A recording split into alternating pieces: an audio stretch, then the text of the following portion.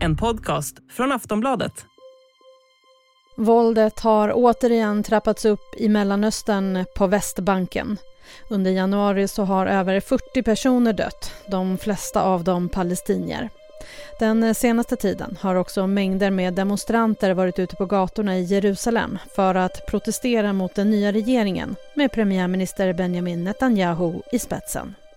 Hello, welcome to BBC World News. Israel's Security Cabinet has approved a raft of measures in response to the shooting dead of 7 Israelis by a Palestinian gunman. The attack in East Jerusalem on Friday is said to have been the deadliest for years. Now let's turn to the Middle East, where Israel says it's carried out airstrikes against Palestinian militants in Gaza after 2 rockets were fired into Israel. Both rockets were intercepted by Israeli air defense systems. The scale of the bombing in Gaza is not yet clear. Ja, läget i Israel- och Palestina-konflikten är återigen skakig. Våldet har eskalerat den senaste tiden. I torsdags så genomförde den israeliska militären en insats på Västbanken som krävde 9 palestiniers liv. I fredags på förintelsens minnesdag så dödades minst 7 israeler vid en synagoga i Jerusalem. Enligt israeliska medier så tog islamiströrelsen Hamas på sig dådet som en hämnd på torsdagens insats. Och i lördags så skadades 2 israeliska män av en skjutande 13-årig palestinsk pojke. Omvärlden har fördömt dåden och både USA och EU uppmanar nu båda sidor att lugna ner det upptrappade våldet. Militären i Israel har dock ökat sin närvaro på Västbanken och det finns en stor oro att konflikten trappas upp ytterligare. Under januari så har också flera i den israeliska befolkningen varit ute på gatorna och demonstrerat mot regeringen, som återigen leds av premiärminister Benjamin Netanyahu som återvaldes i höstas. Han har skapat en regering tillsammans med religiösa högerextremistiska partier. Och regeringen vill nu införa en ännu större ockupation av Västbanken och också anta hårdare straffåtgärder mot terrorister. Hur illa är läget i Mellanöstern just nu? Hur snabbt kan det eskalera till krig och vad vill egentligen Netanyahu? Det här pratar vi om i dagens Aftonbladet Daily. Jag heter Jenny Ågren.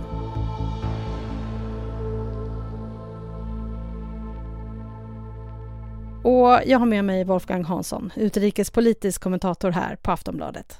Wolfgang, det har varit oroligt i Israel och Palestina de senaste dagarna. Berätta, vad är det som händer? Ja, först hade vi i torsdags en väldigt allvarlig händelse när israeliska soldater gick till attack i en stad som heter Jenin och dödade 10 stycken palestinier som man anklagade då en grupp som heter Islamiska Jihad för att ha planerat terrordåd och att man ville gripa de här människorna innan de hann göra det.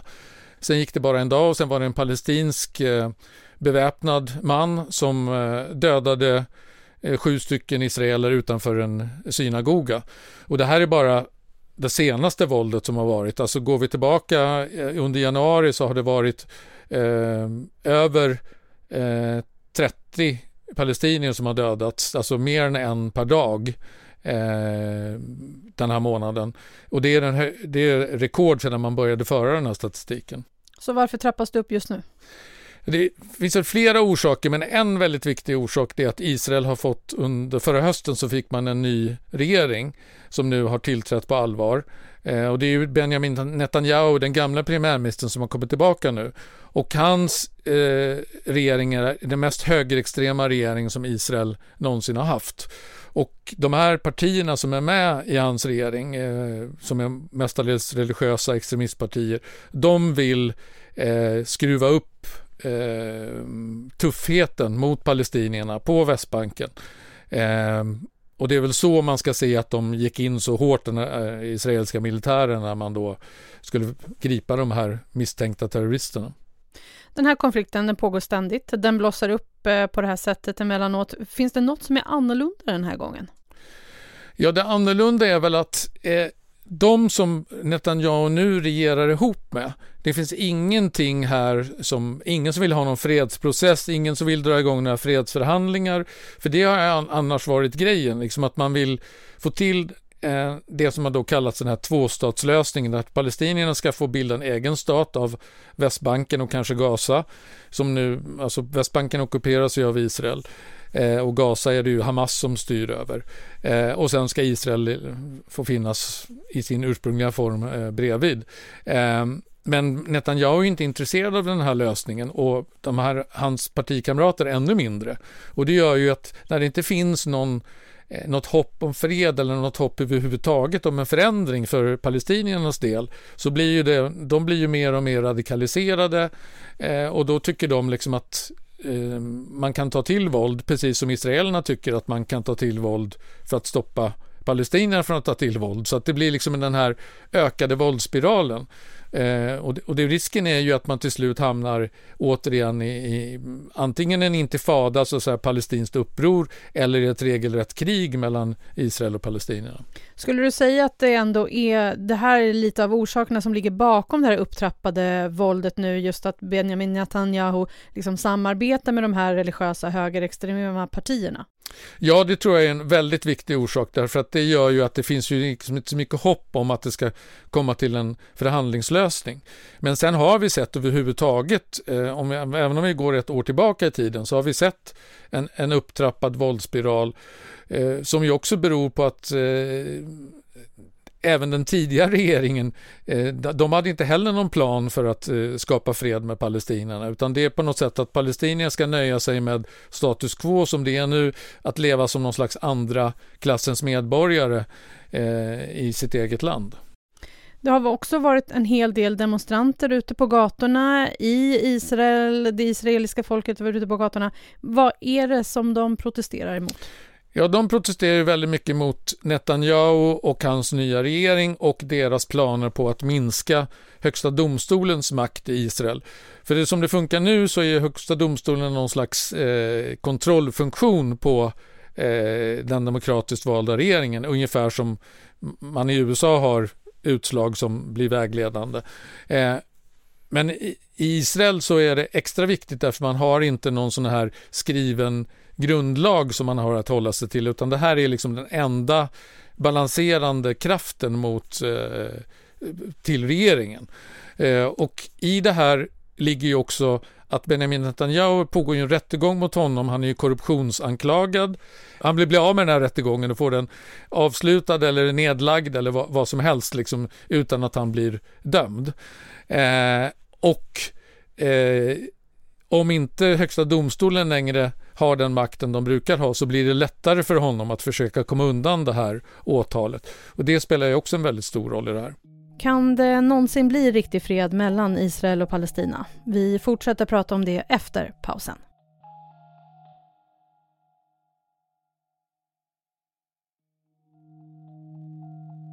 Efter den senaste tidens eskalering av våldet så har nu regeringen i Israel också infört en rad straffåtgärder mot palestinierna. Vad innebär det egentligen? Vi hör Wolfgang Hansson igen. De vill öka möjligheten att straffa palestinska familjer. Om någon i familjen begår ett terrordåd så ska man kunna straffa hela familjen. Och det har man delvis redan gjort genom att riva exempelvis familjens hus om det är någon som deltar i en terroraktion. Men nu vill man utöka den här rätten, och man vill också utöka den israeliska polisens och militärens rätt att använda vapenvåld mot palestinier.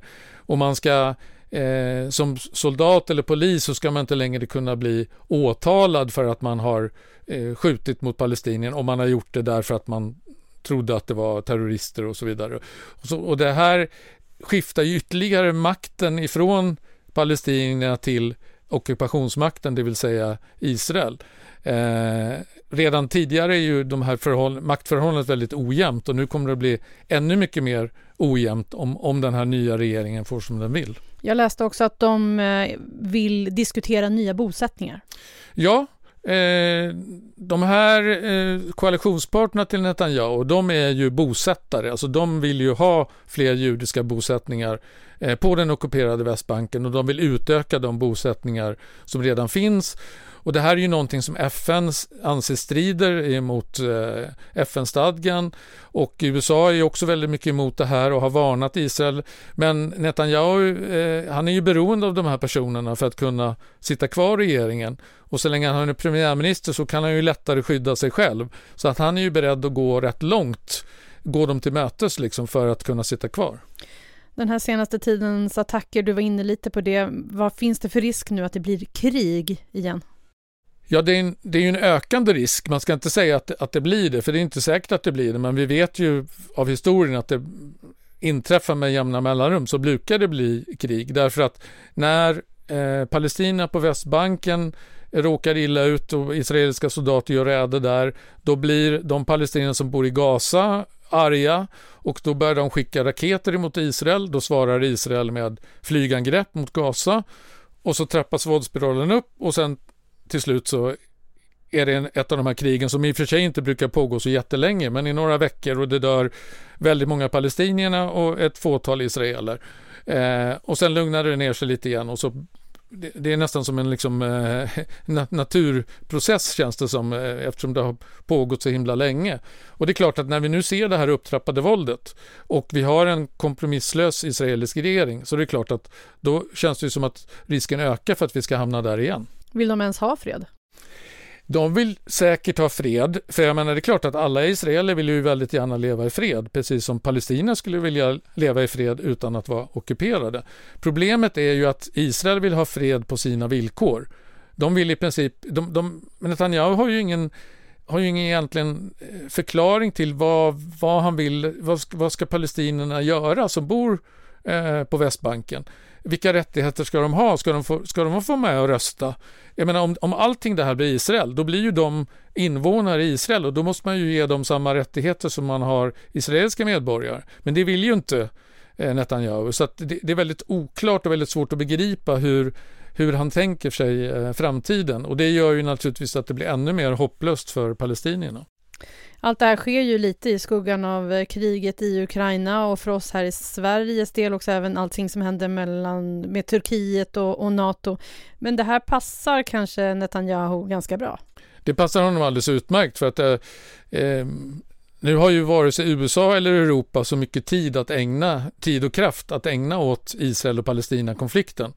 Det är bara om det blåser upp ett riktigt krig som man kanske försöker ingripa på något sätt. Och självklart så har ett antal europeiska ledare gått ut och manat till lugn, och att man liksom ska försöka trappa ner situationen och så vidare. Men det finns ju inget direkt engagemang ifrån Europa i nuläget, därför att man är fullt upptagen med kriget i Ukraina och hur man ska liksom klara energikris och klimatomställning och allting annat. Så att den här konflikten har ju definitivt hamnat i skuggan av Ukraina-kriget. Kan det kännas lite så som att man är lite trött på den här konflikten? Många är ju det, därför att många tycker att de har bråkat i stort sett ända sedan Israel bildades, så har det varit krig och bråk och konflikter i det här området, och det verkar aldrig som att man kommer framåt och till en lösning och att det blir någon varaktig fred, och då tröttnar ju omvärlden lite grann när man gång på gång försöker hjälpa till att lösa konflikten, men ingen av sidorna är riktigt beredd att kompromissa till den grad som det behövs så att man ska komma överens. Då är ju risken till slut att världen tröttnar helt och hållet och tänker att ja men låt dem hålla på där borta, vi orkar inte engagera oss. Idag är det måndag när vi spelar in. USAs utrikesminister Antony Blinken är på väg till Israel just nu. Vad kommer hända när han är där? Ja, och då ska man komma ihåg att den här resan är planerad sedan länge. Så det är inte så att han har åkt dit på grund av det som har hänt nu. Men nu kommer han givetvis att ta upp det här. Det kommer ju vara en väldigt viktig del när han träffar både Netanyahu och Palestinas president Abbas. Så kommer han ju att uppmana dem till lugn och att inte trappa upp situationen och så vidare. Men det är ju ingen som tror att det egentligen kommer att komma ut något särskilt konkret ur hans besök. För det som gäller för Europa gäller också för USA. USA har inte heller riktigt kraften nu att ägna sig så mycket åt Palestina-Israel-konflikten, utan man är ju fullt engagerad när det gäller kriget i Ukraina, plus att man har Kina också som en stigande makt som man vill försöka få kontroll över, och det gör ju att Israel-Palestina-konflikten har liksom satts på sidokanten, på kanten. Hur tror du att allting kommer sluta den här gången? Förhoppningsvis så slutar det inte med ett nytt krig, men det kommer säkert att vara så att det kommer att inträffa diverse våldshandlingar de närmaste veckorna, säkerligen från båda sidor. Numera är det också så att även palestinier som bor inne i Israel, som har tillstånd att röra sig i Israel, att till och med de har börjat använda vapen och attackera israeler inne i Israel. Och det gör ju att säkerhetsläget blir extra prekärt. Tack för idag, Wolfgang. Tack. Sist här Wolfgang Hansson, Aftonbladets utrikespolitiska kommentator. Jag heter januari och du har lyssnat på Aftonbladet Daily. Vi hörs snart igen. Hej då. Du har lyssnat på en podcast från Aftonbladet. Ansvarig utgivare är Lena K. Samuelsson.